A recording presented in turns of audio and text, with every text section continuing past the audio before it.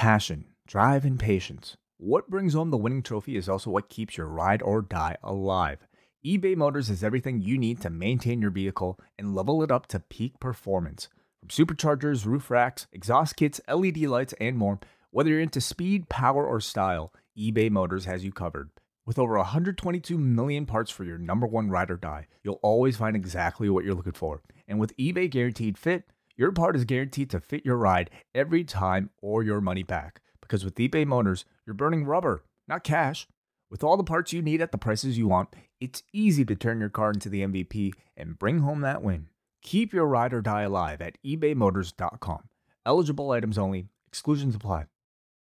When it's time to begin, it's on the Rewind Around with John Pollock and waiting. The 18 that makes sense of these things we see in the ring every week on TV. It's Rewind Around for Monday night. Download it Tuesday morning from the Post Wrestling site. It's Rewind Around for Monday night on USA Now on the John and Wai Take the Mic. And we are live with Rewind to Raw. I am John Pollock alongside Wai Ting. 103-88. The Raptors win. I just looked up the score. Wow. Okay, so 3-2. It's 3-2. The Raptors were down 3-0. I am not calling for them to make the improbable return, but they're going back to Toronto on Thursday. A Game 7 is possible. It's possible. It is possible, absolutely. And this is when it gets interesting. This is when I might be likely to actually catch a game. You know, when there's a chance of a great comeback. Or not. I don't know. But the possibility is what makes things interesting. I watched most of the game on Sunday and then could not watch tonight, but was definitely curious. And I was not expecting them to win tonight. I thought they got their little win at home on Sunday. They extend it. Again, I'm not going to be calling for them to beat Philadelphia 4 straight, but two is impressive. I mean, and Thursday is a winnable game. And then if they win Thursday, it's like none of the games matter. Then it's best of one.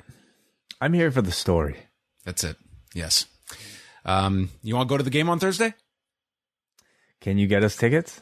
Of course I could. Yeah, no problem. You got some connections? Yeah, sure. You got a few spare, thousands of dollars that you can drop? Yeah. I wonder what the cheapest ticket is to get in there, like just on the secondary market. I don't even know what the process is of getting legitimate tickets. Like, are you supposed to have had them already, even though the game's not possible, or we didn't know it was possible? Well, they always make the tickets first available to like season ticket holders, as I am under the impression. Like season ticket holders are going to gobble these up whenever they are officially put on sale or made available. I guess there's a bit of a public window to grab tickets. I'm not even going to try. Well, I'll enjoy it from my house. Television's very underrated at times. It's a great technology. It's a great medium. Yeah. You know what? I don't need to watch this in person. I don't need somebody over top of me, like dropping their nachos on me and, knocking the back of my seat for 4 quarters and screaming into my ear. I don't need any of that. No, that sounds awful. Have you had that experience? Nachos spilling on you on your shoulder and I've never had nachos spilt on me, but I do recall once I was going on a date, and as we sit down at the beginning of the movie, a guy is passing me, and dude's like pop, just like he's holding it on you. Oh, all over me, dude. I was like, oh no, like pop all over you. Like pop is just the worst liquid to get thrown on you. It should be banned from all theaters just for that reason. Yeah, for water only. Yes. So, so what happened? Well, did you make the guy like do your dry cleaning or something? Like, no, I did not get him to do my dry cleaning. I can't remember. It was probably the most Canadian interaction. Oh, are you okay? Oh, no. I'm just completely soaked right now, as I'm on this date, but it's going swimmingly. It's going tremendous. So thank you. Thank you so much. This movie looks wonderful as it is. And now I've got 2 hours of this to just lie in, but thanks. Is your pop okay? I hope you can go get a refill. Be nice if you, compensate me for my movie ticket, maybe. See, that response didn't sound all that Canadian. It sounded more, maybe sarcastically, from whatever country that they like to do that. Sarcasm is my second language. But the Raptors win, so that's great news. And for the next 2 weeks, we will be watching Raw on OLN. Unless you're streaming it, I guess. Did you stream Raw tonight, or did you? You did. I stream exclusively, like on the Sportsnet app. I don't have physical cable hooked up. Oh, okay. I've tried that Sportsnet. It's not. I've gotten more used to it, but I still watch Raw on TV. Okay. It's a pain in the ass rewinding on that player. Not really. No. Well, anyway. Hey, so what? So it's basketball next week as well that it's being preempted for? I don't know what the conflict is, because Sportsnet obviously has NHL as well. They've got and they, like the Raptors, like it flips back and forth from TSN to Sportsnet, but they've got basketball. The Blue Jays are playing now, so it's just a full throttle of sports. When it got, the SmackDown number on Friday got killed in Canada because of the Jays are doing insane numbers. They're doing like over 1.4 million viewers for just these regular games. Then you had like 2 NHL games. You had 2 NBA games on Friday. So SmackDown got killed, on Friday, but that's probably going to be, the reality for the next while, because the NHL playoffs are going to be starting as well. That's going to be big up here. And again, the Blue Jays are huge here in Canada. So there's a lot of sports competition, not just in the US, but also in Canada as well. So yes, I watched it on OLN tonight.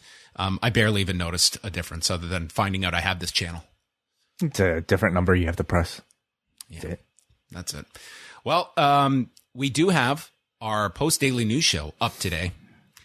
The first 11 and a half minutes. You know what? I'm not even going to make a joke about it, because I've gotten not one negative response to it. I've only heard positive from it.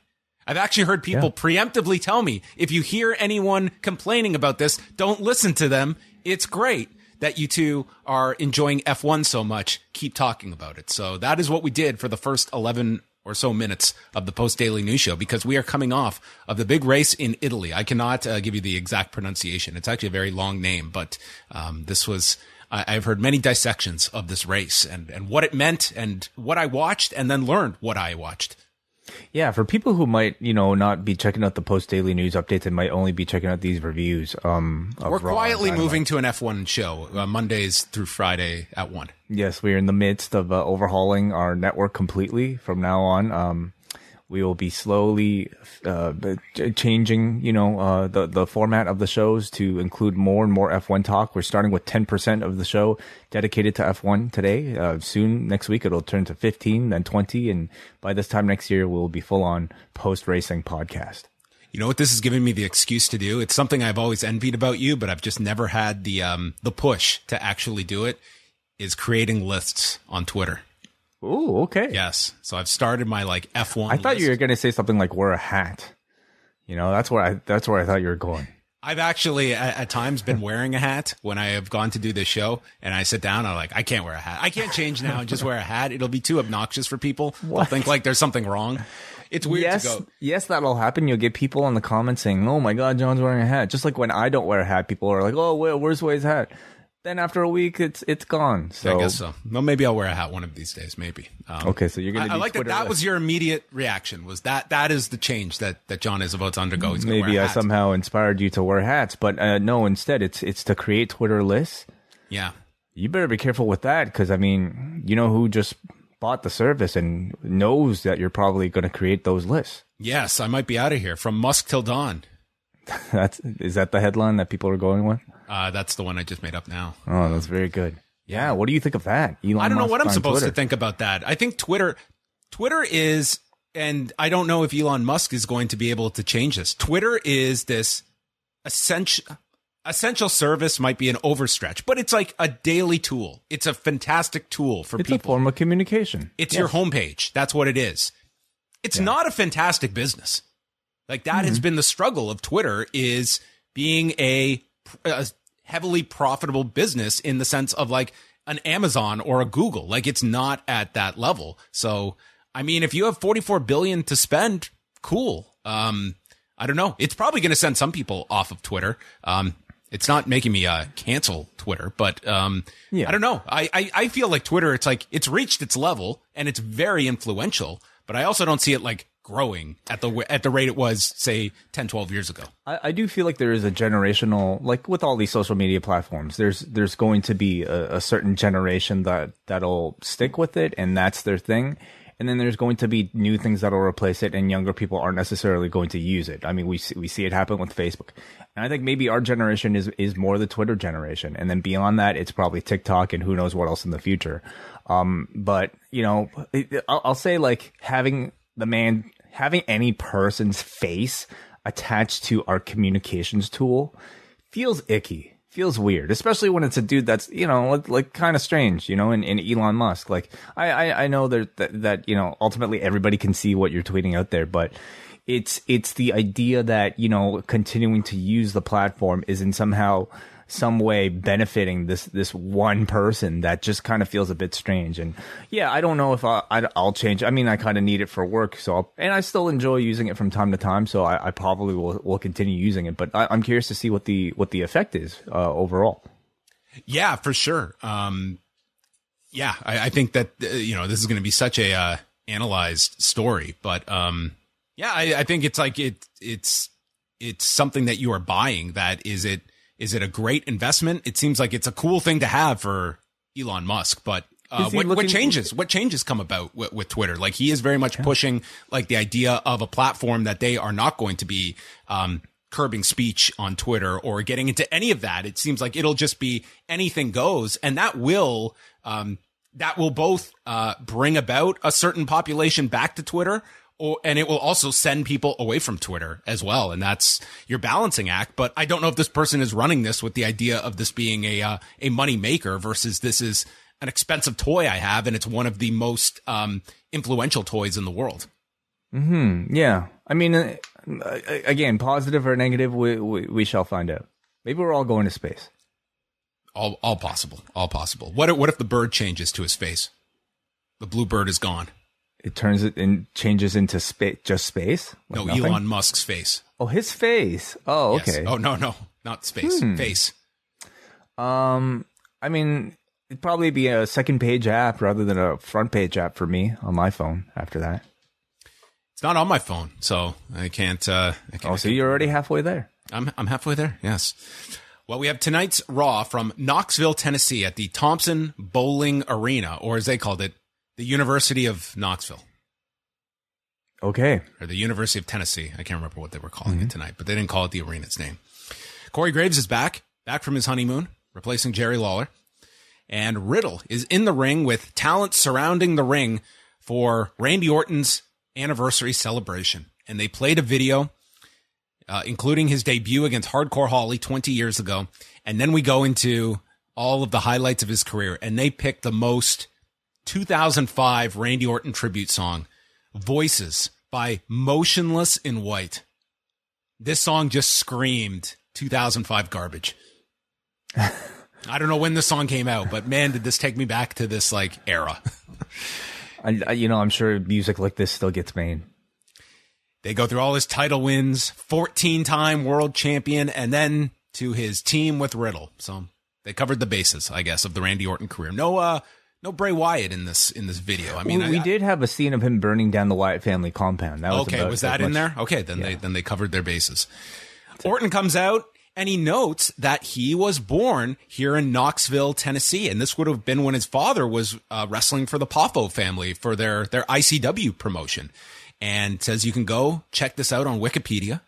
And he might be 20 years into this, but I'm not going anywhere. Look at these goddamn abs.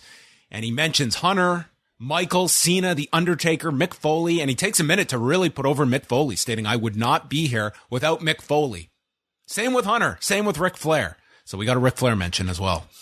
It was nice to see Foley get some specific mention, after many people were criticizing his lack of mention in the Undertaker speech. That's a great point. Like there was that mention coming out of the Undertaker Hall of Fame speech, and that was a huge match. You could certainly say that was the biggest match of Orton's career, and Foley has called it his best match, and that's not a stretch at all. Like that was a monumental match for those two in Edmonton, and he says he's having more fun than ever with Riddle. I love you, he says, and gives the man a hug. It's like, man, this is just like tailor-made here for this guy. It's saying he loves him. It's like someone's getting killed here. And Riddle has a surprise, so he brings out Cody Rhodes. They all hug. I thought that we were going to get a Ted Jr. chant. Yeah, no, that didn't happen. That did not happen. So the two of them are here, and Rollins interrupts, making fun of them, says that Randy's best years are behind him. You're not the present or the future of WWE. Neither is Cody. 36-year-old over-the-hill Cody. And future stars are going to be inspired by Seth Rollins. And Ezekiel walks into the ring and introduces himself to Randy, stating that, I used to watch you with my brother. And Kevin Owens then appears, and he's calling Ezekiel a liar. The Usos show up. They were watching Randy when they were 15 years old, which is really impressive because the Usos had to have been ordering OVW tapes off that website. Well, you know, his dad would have had some connections, you know, maybe. You think he got some dubbed VHSs for them? Like, this is the Davis Arena, and this is Randall Keith Orton. Wait a second. So how old are the Usos now? What are they talking about? The Usos were born in 85. So they would have been 15 in like 2000, 2001. And Randy started in like late 2000. Okay. So maybe they should have backtracked into 16. 16 would have been, you know, when he was on the main roster.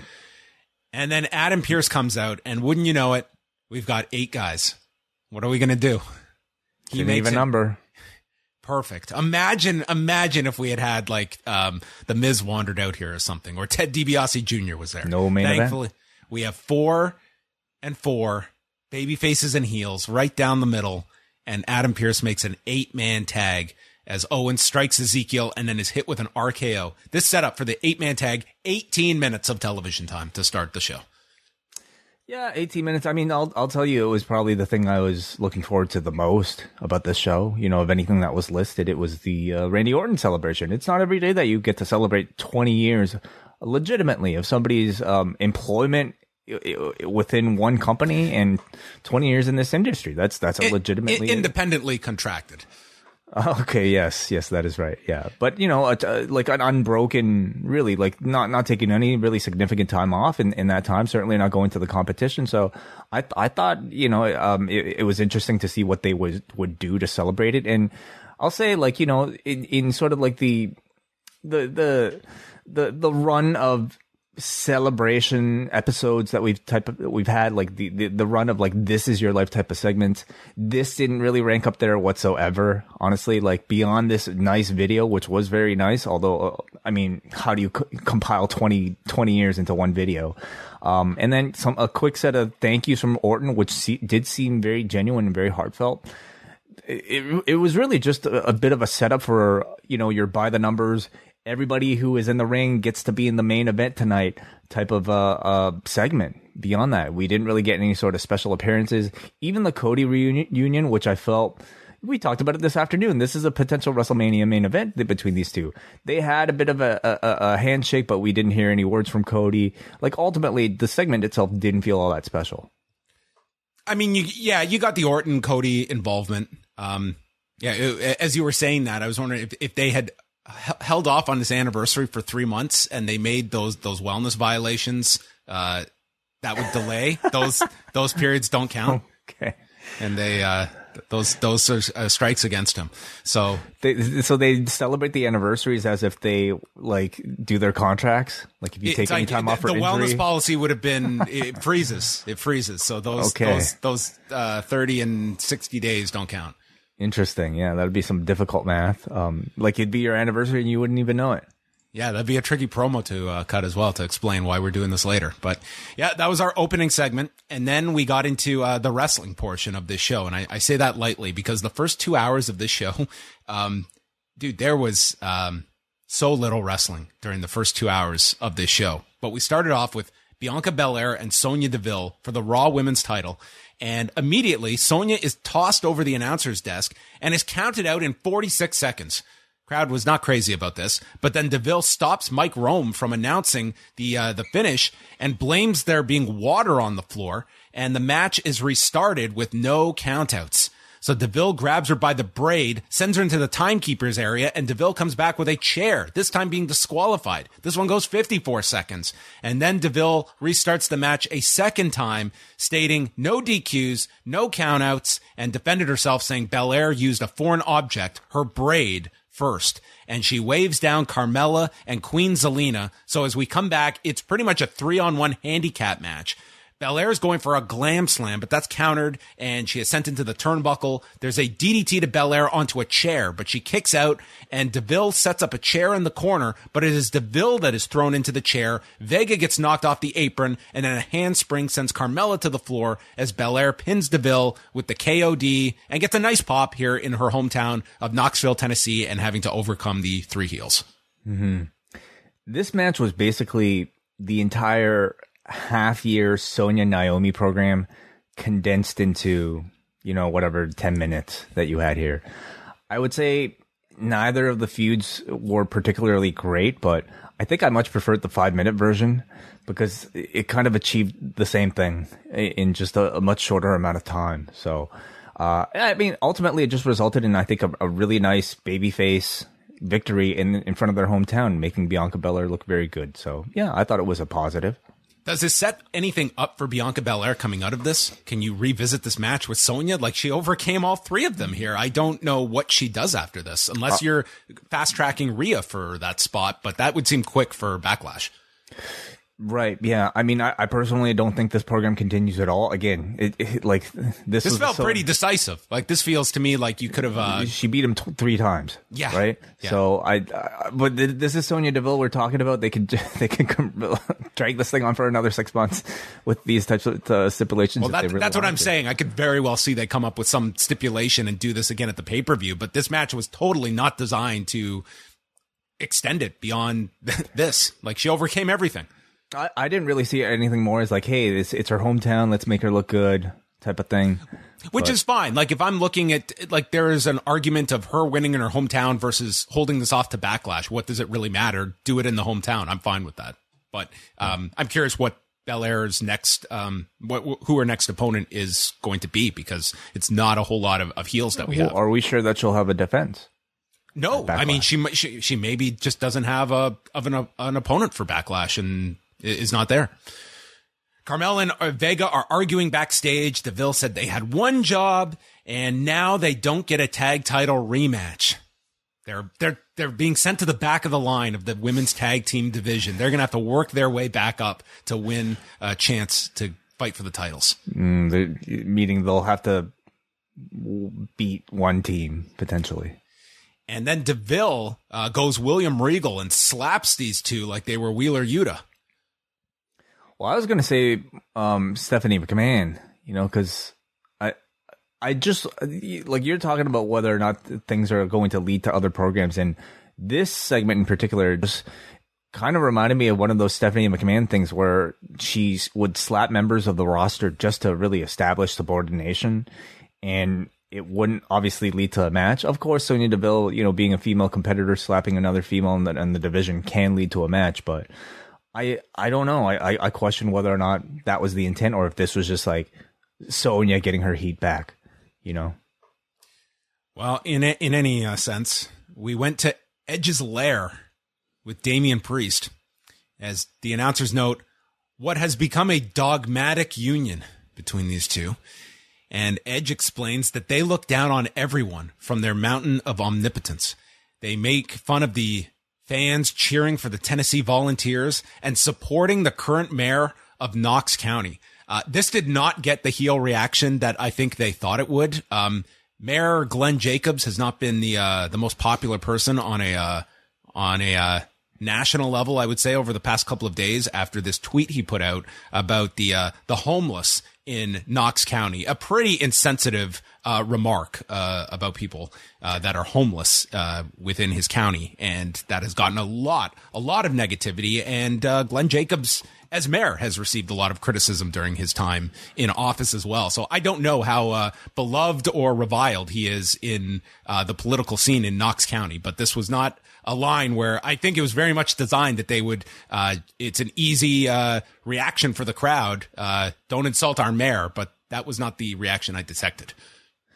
Yeah, I'm not really aware of this story. The tweet I'll read, this was on Saturday. He had tweeted out, allowing homeless people to camp out on public property does not help them. It enables them and prevents them from seeking the aid and resources they need to get back on their feet. Okay. I couldn't really make out the reaction to the mention, but did you hear like much, boos or anything for Edge saying that? To me, they were very subdued. There were some boos when he said the line, but to me, it was a line that was designed to be akin to insulting the sports team. And right. I don't think it was met that way. I'm sure he's a polarizing figure within his own county there and amongst those people in that crowd. Pro and negative. Like I'm sure he has his supporters too.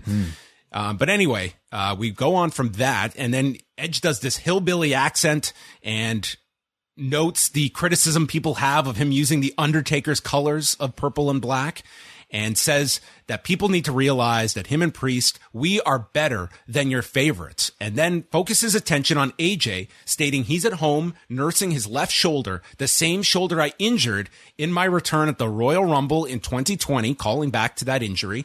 And he remembered that AJ did not hit the phenomenal forearm at WrestleMania. And if he used it at Backlash, he might be able to win. So he took out the arm because he doesn't think AJ can hit that move with only one good arm. So AJ, you're in over your head. You should stay at home and hug your family with your one good arm.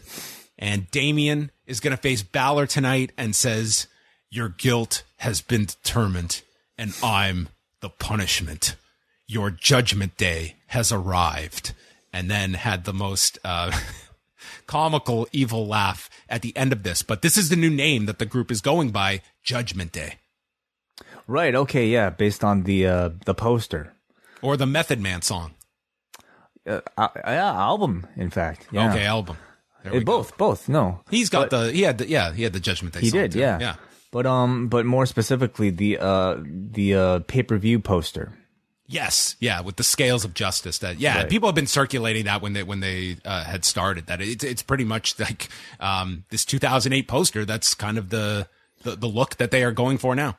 I think it's cool. Yeah, it works. Like I like this promo more so less of like the Mountain of Omnipotence stuff and more so like the targeting of AJ and tying it in. And you've got this story for the match at Backlash with whether AJ can do the phenomenal forearm or win with something else. Well, I was going to say, I like the promo a lot more hearing you recap it. Because I thought just hearing it diluted through you, I got to hear more so the highlights and it felt a lot more serious.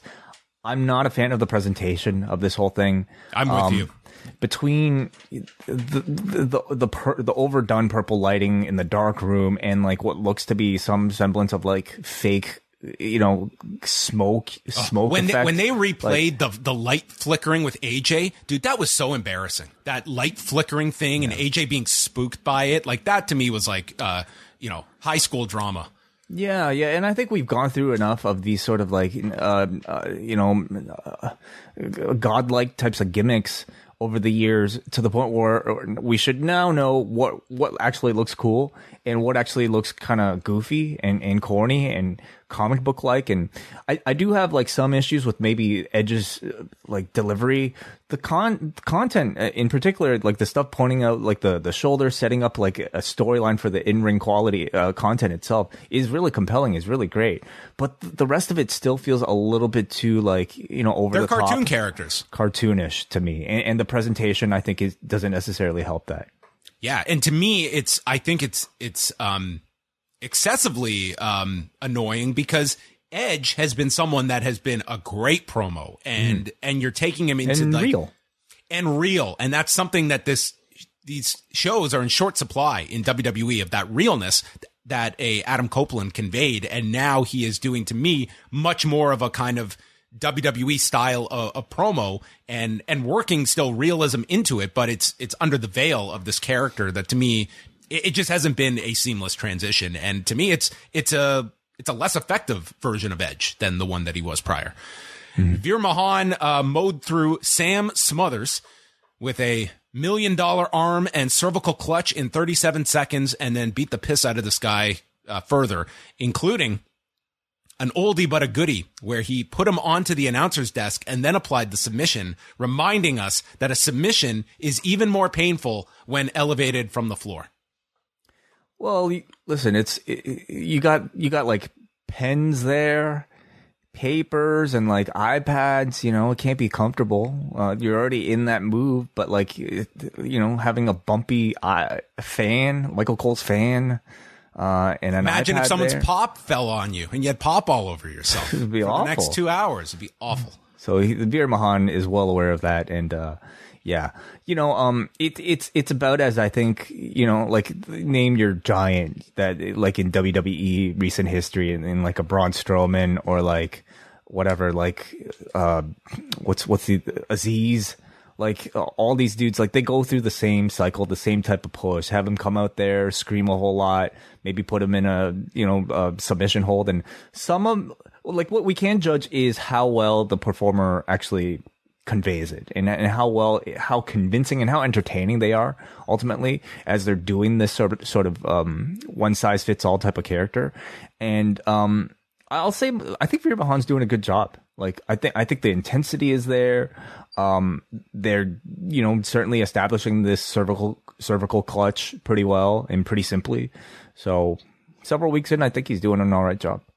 Yeah, and I guess we will see when the Mysterios come back. That would be the obvious program that he has lined up, whether it's going through Dominic again or you go straight back to Ray. Bobby Lashley is with Sarah Schreiber. He's shadowboxing, and she asks, that's an odd way to prepare for an arm wrestling contest, which was a good observation. And he notes that he knows he is stronger than Omos, but he has to be prepared to fight because he does not trust Omos or MVP. So a good forward thinking by Bobby Lashley.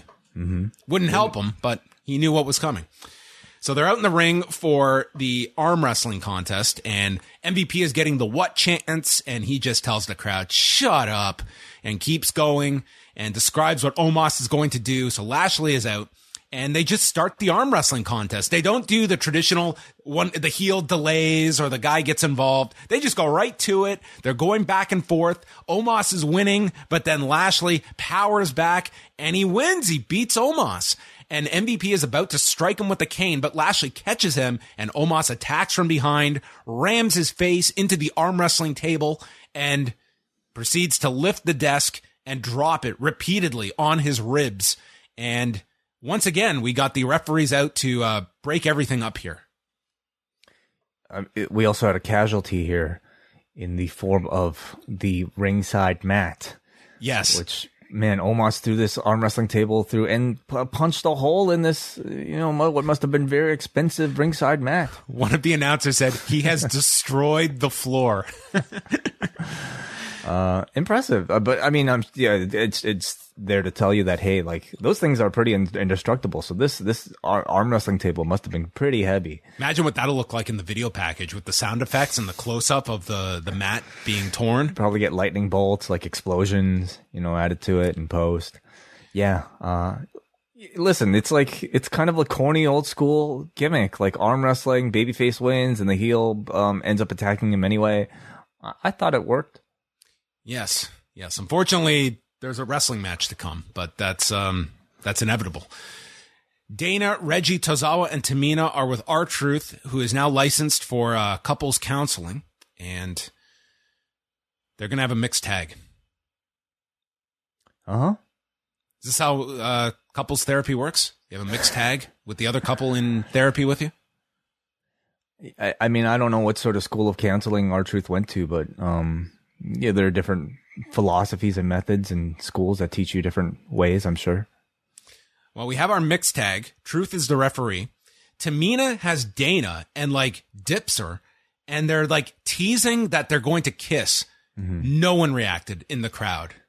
Yeah, I think there was a bit of reaction during the wedding segment when Tamina walked over to, tease that she was marrying Dana, but I don't think there was enough interest, certainly in 2022, to carry on with it, to tease people with a potential, same-sex storyline that I just don't think is shocking nor novel nor that interesting. So, but they at least tried again this week. Yeah, kind of like an underestimating of your audience of what they think is I don't know. This just seemed like a spot. It just totally fell flat for the obvious spot they were intending for. Story-wise, it's never really been teased except for last week and then this segment here. But as far as what they're talking and their interactions, I mean, nothing really to lead you to think that. Tozawa gets tagged. He says he loves Tamina before hitting a big senton and pinning Reggie in 90 seconds and then jumps into Tamina's arms. Dana then checks on Reggie. Tamina goes to attack her. Tozawa can't pin her. And then as she goes to leave, R-Truth rolls her up and he's making his own count. Dana kicks out and runs off with the belt. Yeah. You know, this is where, like, I think the runaway bride. Yeah. 'Cause they're married, right? Or they're committed. Committed. Yes. Yeah. Well, you know, let's just move on. You don't waste analysis on this. Man, honestly, my body just hit a wall, like, by this point in the show, and I just thought this was pretty bad TV. Like, of all the things a human being can do in our modern time, why would anybody choose to watch this? By 9:40 p.m., we had less than 10 minutes of wrestling. And I'm not Mr. like, oh, look at all the stats of like wrestling time versus talking time, whatever. But dude, this show, it was, if you listen to WrestleNomics, Chris Gullo went to the show last week in Buffalo and he was stating like the audience, like the times they were lively was when the matches were happening. And I'm not saying you're going to get 3 hours of wrestling, but dude, 10 minutes in an hour and 40 minutes, like you kill these crowds that for a large part, they're just sitting there. These commercials, the lights go down and you're watching videos and stuff. You're watching backstage promos or you're listening to promos. And man, of course it's going to wear your crowd down over this. Mm-hmm. Yeah. I mean, it's but not to mention, like, just even watching at home, like, especially some of this 24/7 stuff. I mean, I like it some weeks depending on my energy levels, but I just didn't have that much for it this week. Becky Lynch returns, her first time appearing on the show since WrestleMania, and she's despondent. It's been 3 years since she walked out on Raw without her title. No one could beat her for it until now, and she didn't want to come because she didn't know who she was without that title. I've hit rock bottom. But then a light bulb goes off and she realizes that she has hit rock bottom, so there is nowhere to go but up. And this is just the beginning of a legendary comeback. And she laughs maniacally and says that no one does a better comeback better than her. And she can't wallow with the schlubs of the earth. Instead, she will shoot into the skies like an arrow, referring to the title as My Precious. And she will overcome their hometown girl, Bianca Belair, so that no one can stop her. Now, this very much was in line with where we saw this character going, who loses her mind after losing the title and becomes just like this unhinged version of Becky Lynch. Did she pull it off, Way? Did she pull it off? I mean, I think it's a start. You know, I think it's the first week that we've seen the character, and week one, I was at least entertained. You know, I really get a kick out of like seeing her take the character into new directions. She's a very creative person and I think likes to take some risks, much like, you know, her husband does. And I will say, like, I think I enjoyed first week of Unhinged Becky a lot more than maybe first week of Unhinged Rollins. Yes. I will say though, I could see, I think Becky is a very good performer, but much like Edge, I think like the more grounded version is the way more effective one too. But maybe this is just the version of Becky that we are going to go through. And at some point they will get to, because I truly believe if we are actually looking at a Becky Ronda program by Mania next year, I think Ronda by that point is going to have to be a heel. And this Becky needs to be the top babyface version of Becky Lynch by then. But you don't have to do that now. But I do feel if that's your program, it is not going to be with these two versions of those two. But Ronda is not interrupting her. Instead, Asuka makes her return. She has been gone since July, got a very good reaction coming out here, and just said that I will stop you because no one is ready for Asuka. And then Becky swings at her, Asuka ducks, and Becky bails out of the ring. So Asuka got one match in front of fans after the Thunderdome at Money in the Bank and has been gone since. So this was only her second time in front of a live crowd. Was it injury? Like, do we know why? Like, was it injury? Like, I believe it was a shoulder injury. Okay, and she like that photo would come up with her in like a sling. I believe shoulder. Okay. Well, I'm certainly happy to see her back. The match at this point feels fresh. You're dealing with a very different dynamics between the two from the last time that they met, and it's a totally different Becky Lynch. It's been a while since we've seen these two together, so I think it's the type of match that has enough interest, really, just to draw attention on its own on paper. But we'll see in terms of story what they can do. I mean, again, like when you're talking about Asuka, you're gonna have to rely on the opponent to do much of the heavy lifting when it comes to speaking and whatnot. But I'm really curious to see what sort of evolution we're going to see in Asuka's character. Because just hearing her tonight, it was just kind of the same catchphrase, same pattern where she just speaks some Japanese, and then it's just into nobody's ready for Asuka. And I love Asuka. It's been a long time since we've seen her, but still, like, I want to see what something different. I want to see, like, last time she did the Kabuki Warriors thing. That was kind of neat, kind of different. But what's the next level for her?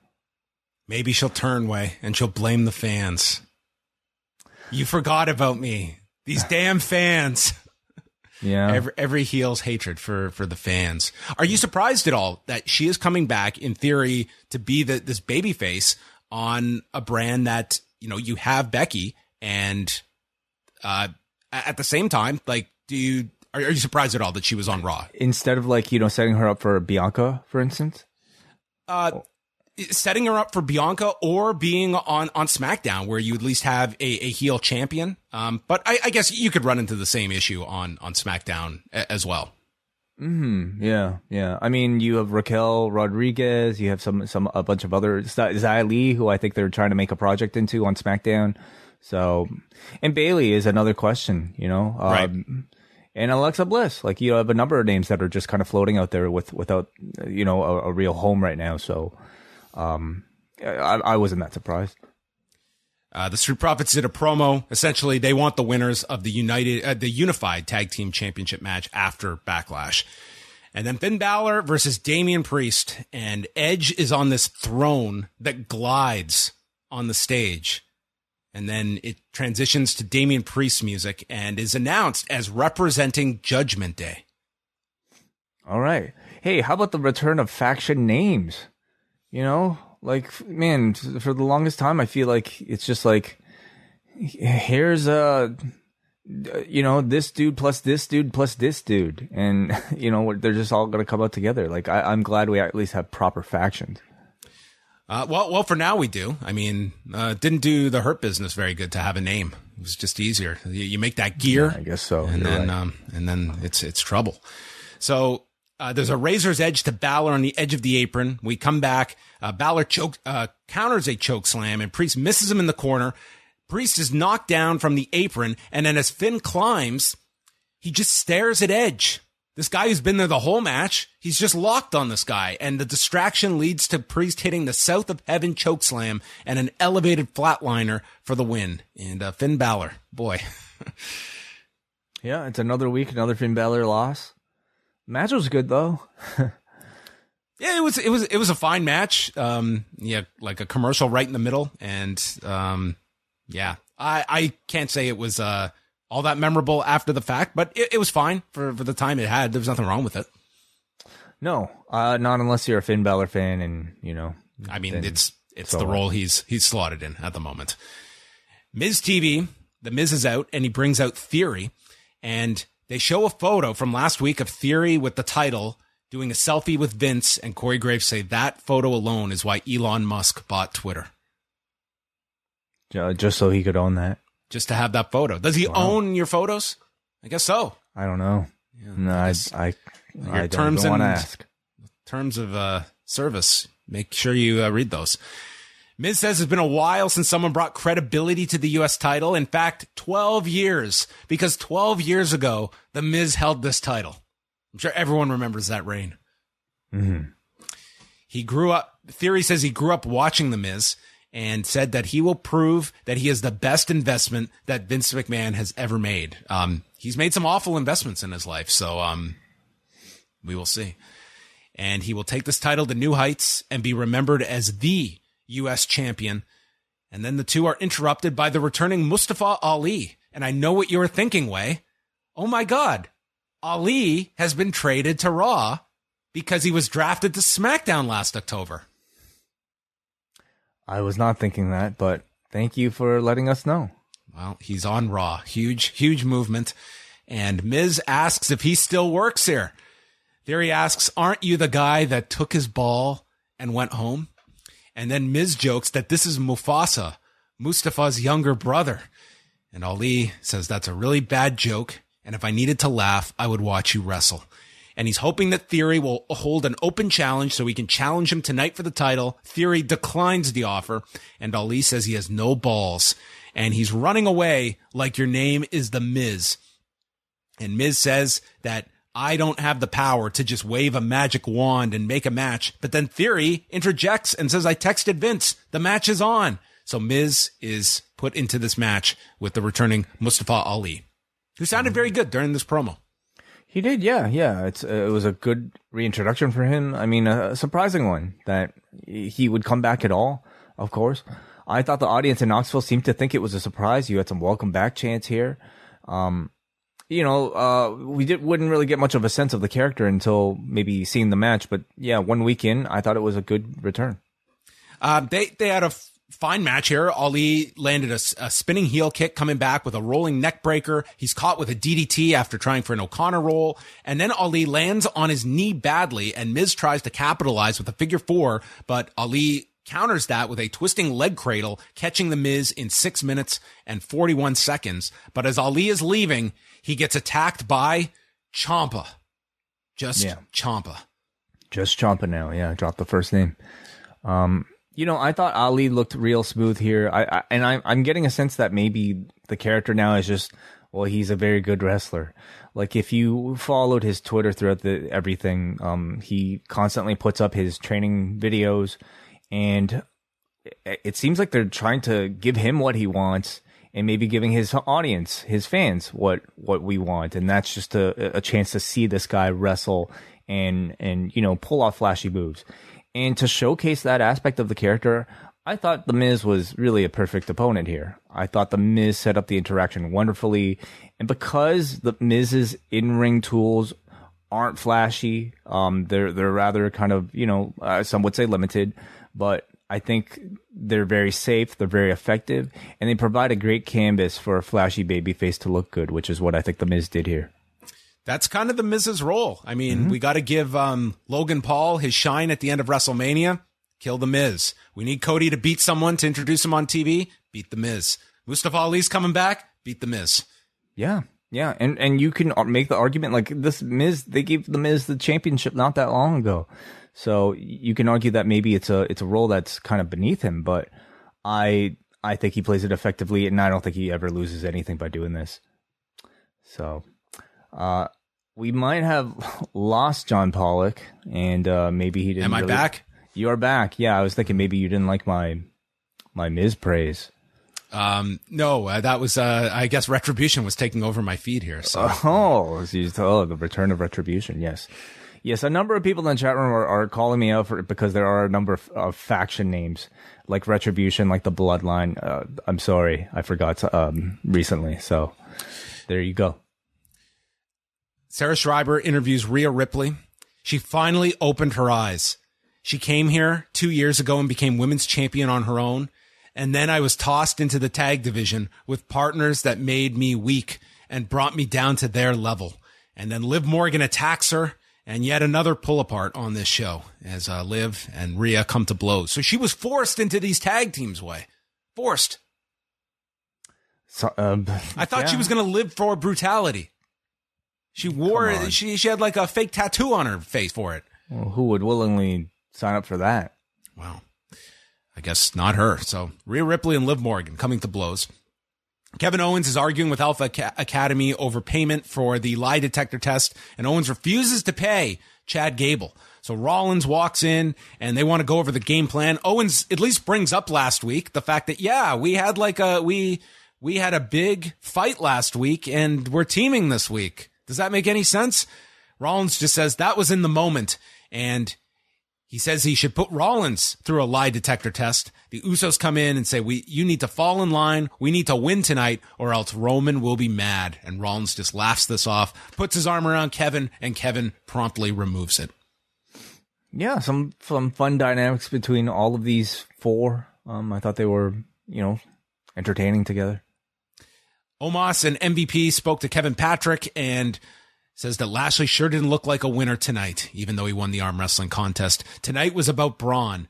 It was not about brawn. It was about brains. And Lashley isn't the almighty without MVP, and Omos has officially challenged Bobby Lashley for WrestleMania Backlash. Mm-hmm. A big challenge that has been met. I liked Kevin Patrick's cowering here. You know, you had a little moment where Omos pulled the mic from him, and like Kevin had to basically act scared. No, I don't think he did it too over the top. You know, it was just the right amount, and I thought it was effective. I like Kevin Patrick. I think he's really good in the role. And the 8-man tag main event, this was the last, well, they came out around 10:30. We got 10 minutes of entrances and then a 20-minute match with like 2 commercial breaks. So Randy Orton, Riddle, Cody Rhodes, and Ezekiel against the Usos, Kevin Owens, and Seth Rollins. Jay got the advantage on Cody early on. The Usos were double teaming him. And then Ezekiel gets the tag. And this guy, so he's got like the white boots on. He's got tassels around his biceps. And with the short brown hair, if this guy got face paint, dude, he's like the Dingo Warrior out of like 1986. I have to think that's the inspiration. The way he was like shaking his arms and yelling, I think they're really going for like a warrior vibe with this guy. And maybe they're just going to go full like parody gimmick at some point with him. Because I don't know where else you go with this guy. Like it's a one-note joke. Yeah, maybe it's me because I've been away for 2 weeks, but like it's still somewhat fresh to me. I get a kick out of it, especially when he's doing his warrior like comebacks and he's screaming in the midst of like, you know, going nuts. He's screaming, "Who wants to hear Zeke speak?" Like it's so ridiculous that I get a kick out of it. What should Way say? That's good. Rollins hits an inverted superplex to Riddle, so they had the heat on Riddle after the break and just destroyed him. The crowd is chanting for Randy, and they try to keep him away, but then Jay hits an enziguri, and Riddle falls into Randy in the corner. This was not smart by Jey Uso. So Orton comes in, he just goes through his hot tag sequence.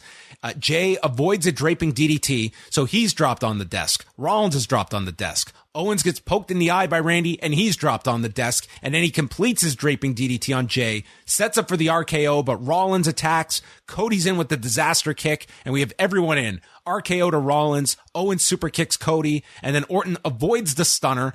Ezekiel hits a forearm. That's his big move. He's on special, and he hits a forearm, and then sends Owens into an RKO. Riddle hits the flying knee and then pops Jimmy up, who comes down into an RKO, and it ends with Jay diving off the top into an RKO, and Randy pins him to end the show with Randy getting a win on his 20th anniversary. Yeah. As the announcer said, we were celebrating his past, but there's still plenty left in the tank of Randy Orton. Yes, there is. Yeah. You know, the opening segment was just kind of really there to set this up.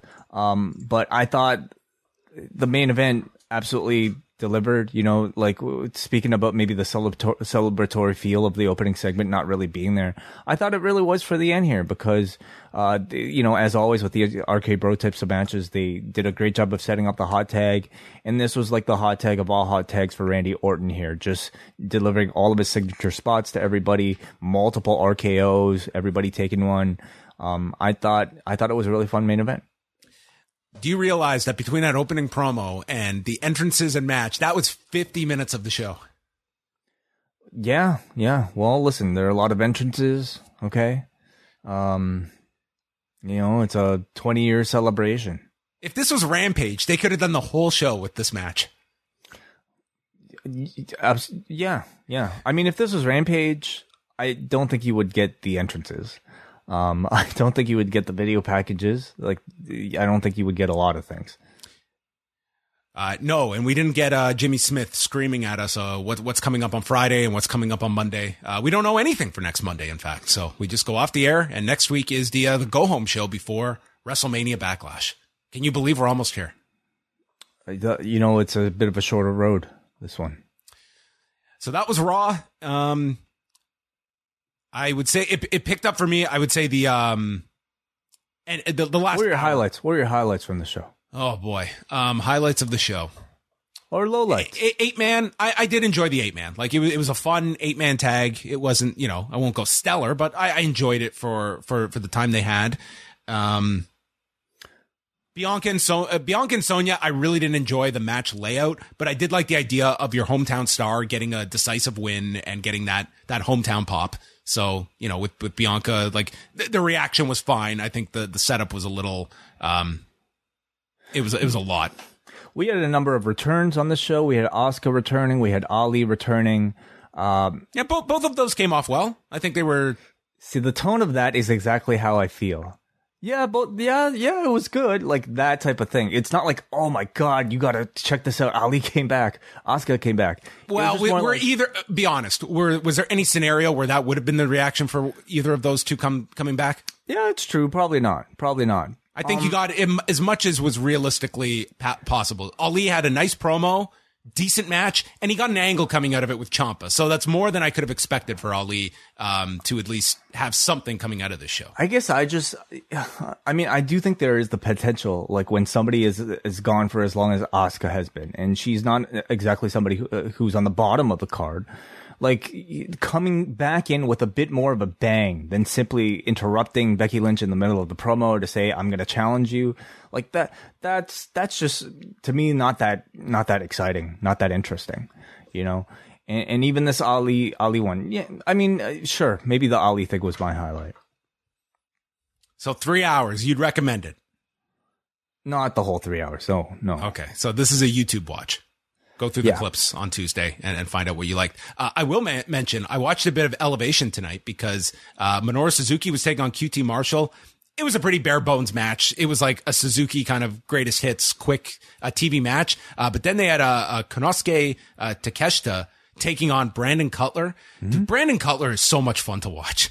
I loved watching this guy, and they were putting this over. Like Paul White and Mark Henry are like, this is the best match that Brandon Cutler has ever been in. And Takeshita, honestly, like he gave a lot to Cutler. Like this was not just destroy this comedy guy. Like they did near falls in it, and it was still Cutler being a goof, but not in a way where it at any way to me hurt Takeshita. Like he still hit all his big stuff, one with a brain buster.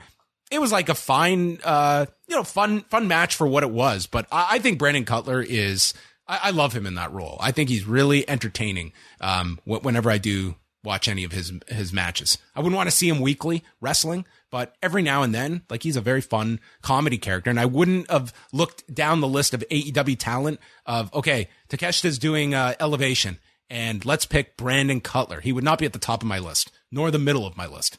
But it worked. But he offers you something different that you wouldn't be able to see on a Dynamite or Rampage against, somebody who's more well built. So he's found a great role for himself. I hope, if the Bucks turn babyface, that somehow we retain this version of Brandon Cutler. And the man still has to produce BTE every single week. He's a busy man. Yes. Yes, he is.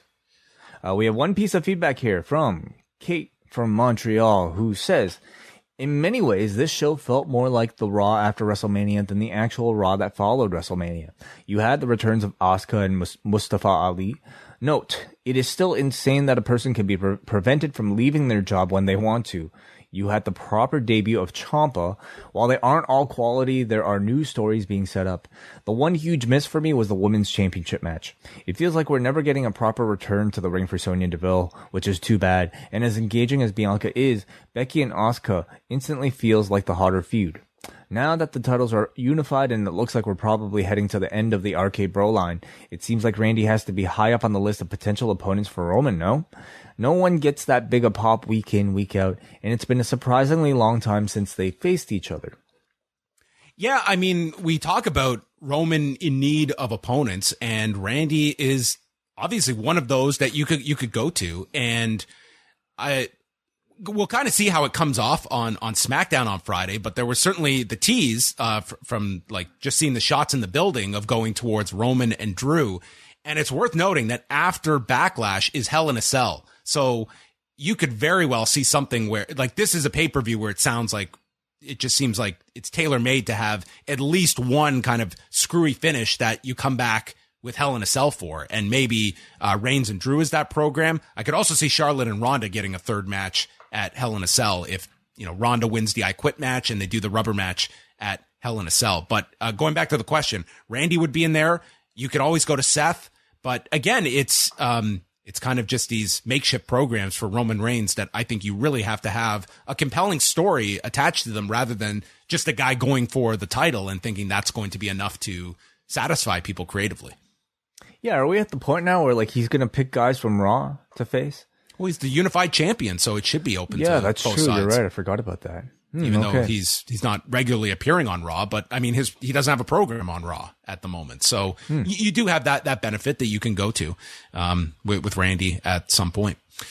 So there you go. That is tonight's edition of Rewind to Raw. We are going to be back on Tuesday, live at 1 Eastern with the Post Daily News Show. And then Ask Away, the mailbag show, returns Tuesday evening. You can still get your questions in at forum.postwrestling.com. We will go through all of your questions for this month and available for Post Wrestling Cafe members.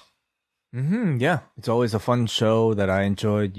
We typically answer all the questions, so yeah, it's open all for all patrons at postwrestlingcafe.com or forum.postwrestling.com. And just a few scheduling notes for Thursday. Up next, we'll be releasing their show this Thursday instead of Tuesday night with Braden and Davey. We'll also have Bushby and Thompson's Wrestling Adventure as they're chatting the Cruiserweight Classic from 2016. How does it feel that the Cruiserweight Classic is now like a subject of a retro review? It makes me feel pretty old, I have to say. I remember reviewing that with Braden not that long ago. How many years ago was it? 6? Almost 6. Well, it was a very enjoyable tournament, and it also means like guys like, Cedric and Tozawa have been there for 6 years. Wow. It's a long time. Yes. Time flies. Yeah. That could have been the tagline for the show. And then Saturday, we are going to have Rewind to SmackDown. It will not be this Friday. We're going to be putting the show out for patrons on Saturday this week. So that is the only scheduling note. Also, Moon Knight. MCU Later returns this Thursday evening with me, WH Park, and very special guest, our man, Neil Flanagan. Oh, get out. Helping us break down episode 5 of Moon Knight. Only 2 episodes left, so if you're caught up, go check the shows out. I really enjoyed last week's episode with me, WH, and Karen Peterson. And so listen to our post shows and get caught up and join the conversation. All right. You can go check all of that out. You can check out postwrestlingcafe.com, postwrestling.com, and subscribe to the channel. Give it a thumbs up, and that will wrap up Rewind to Raw. Good night.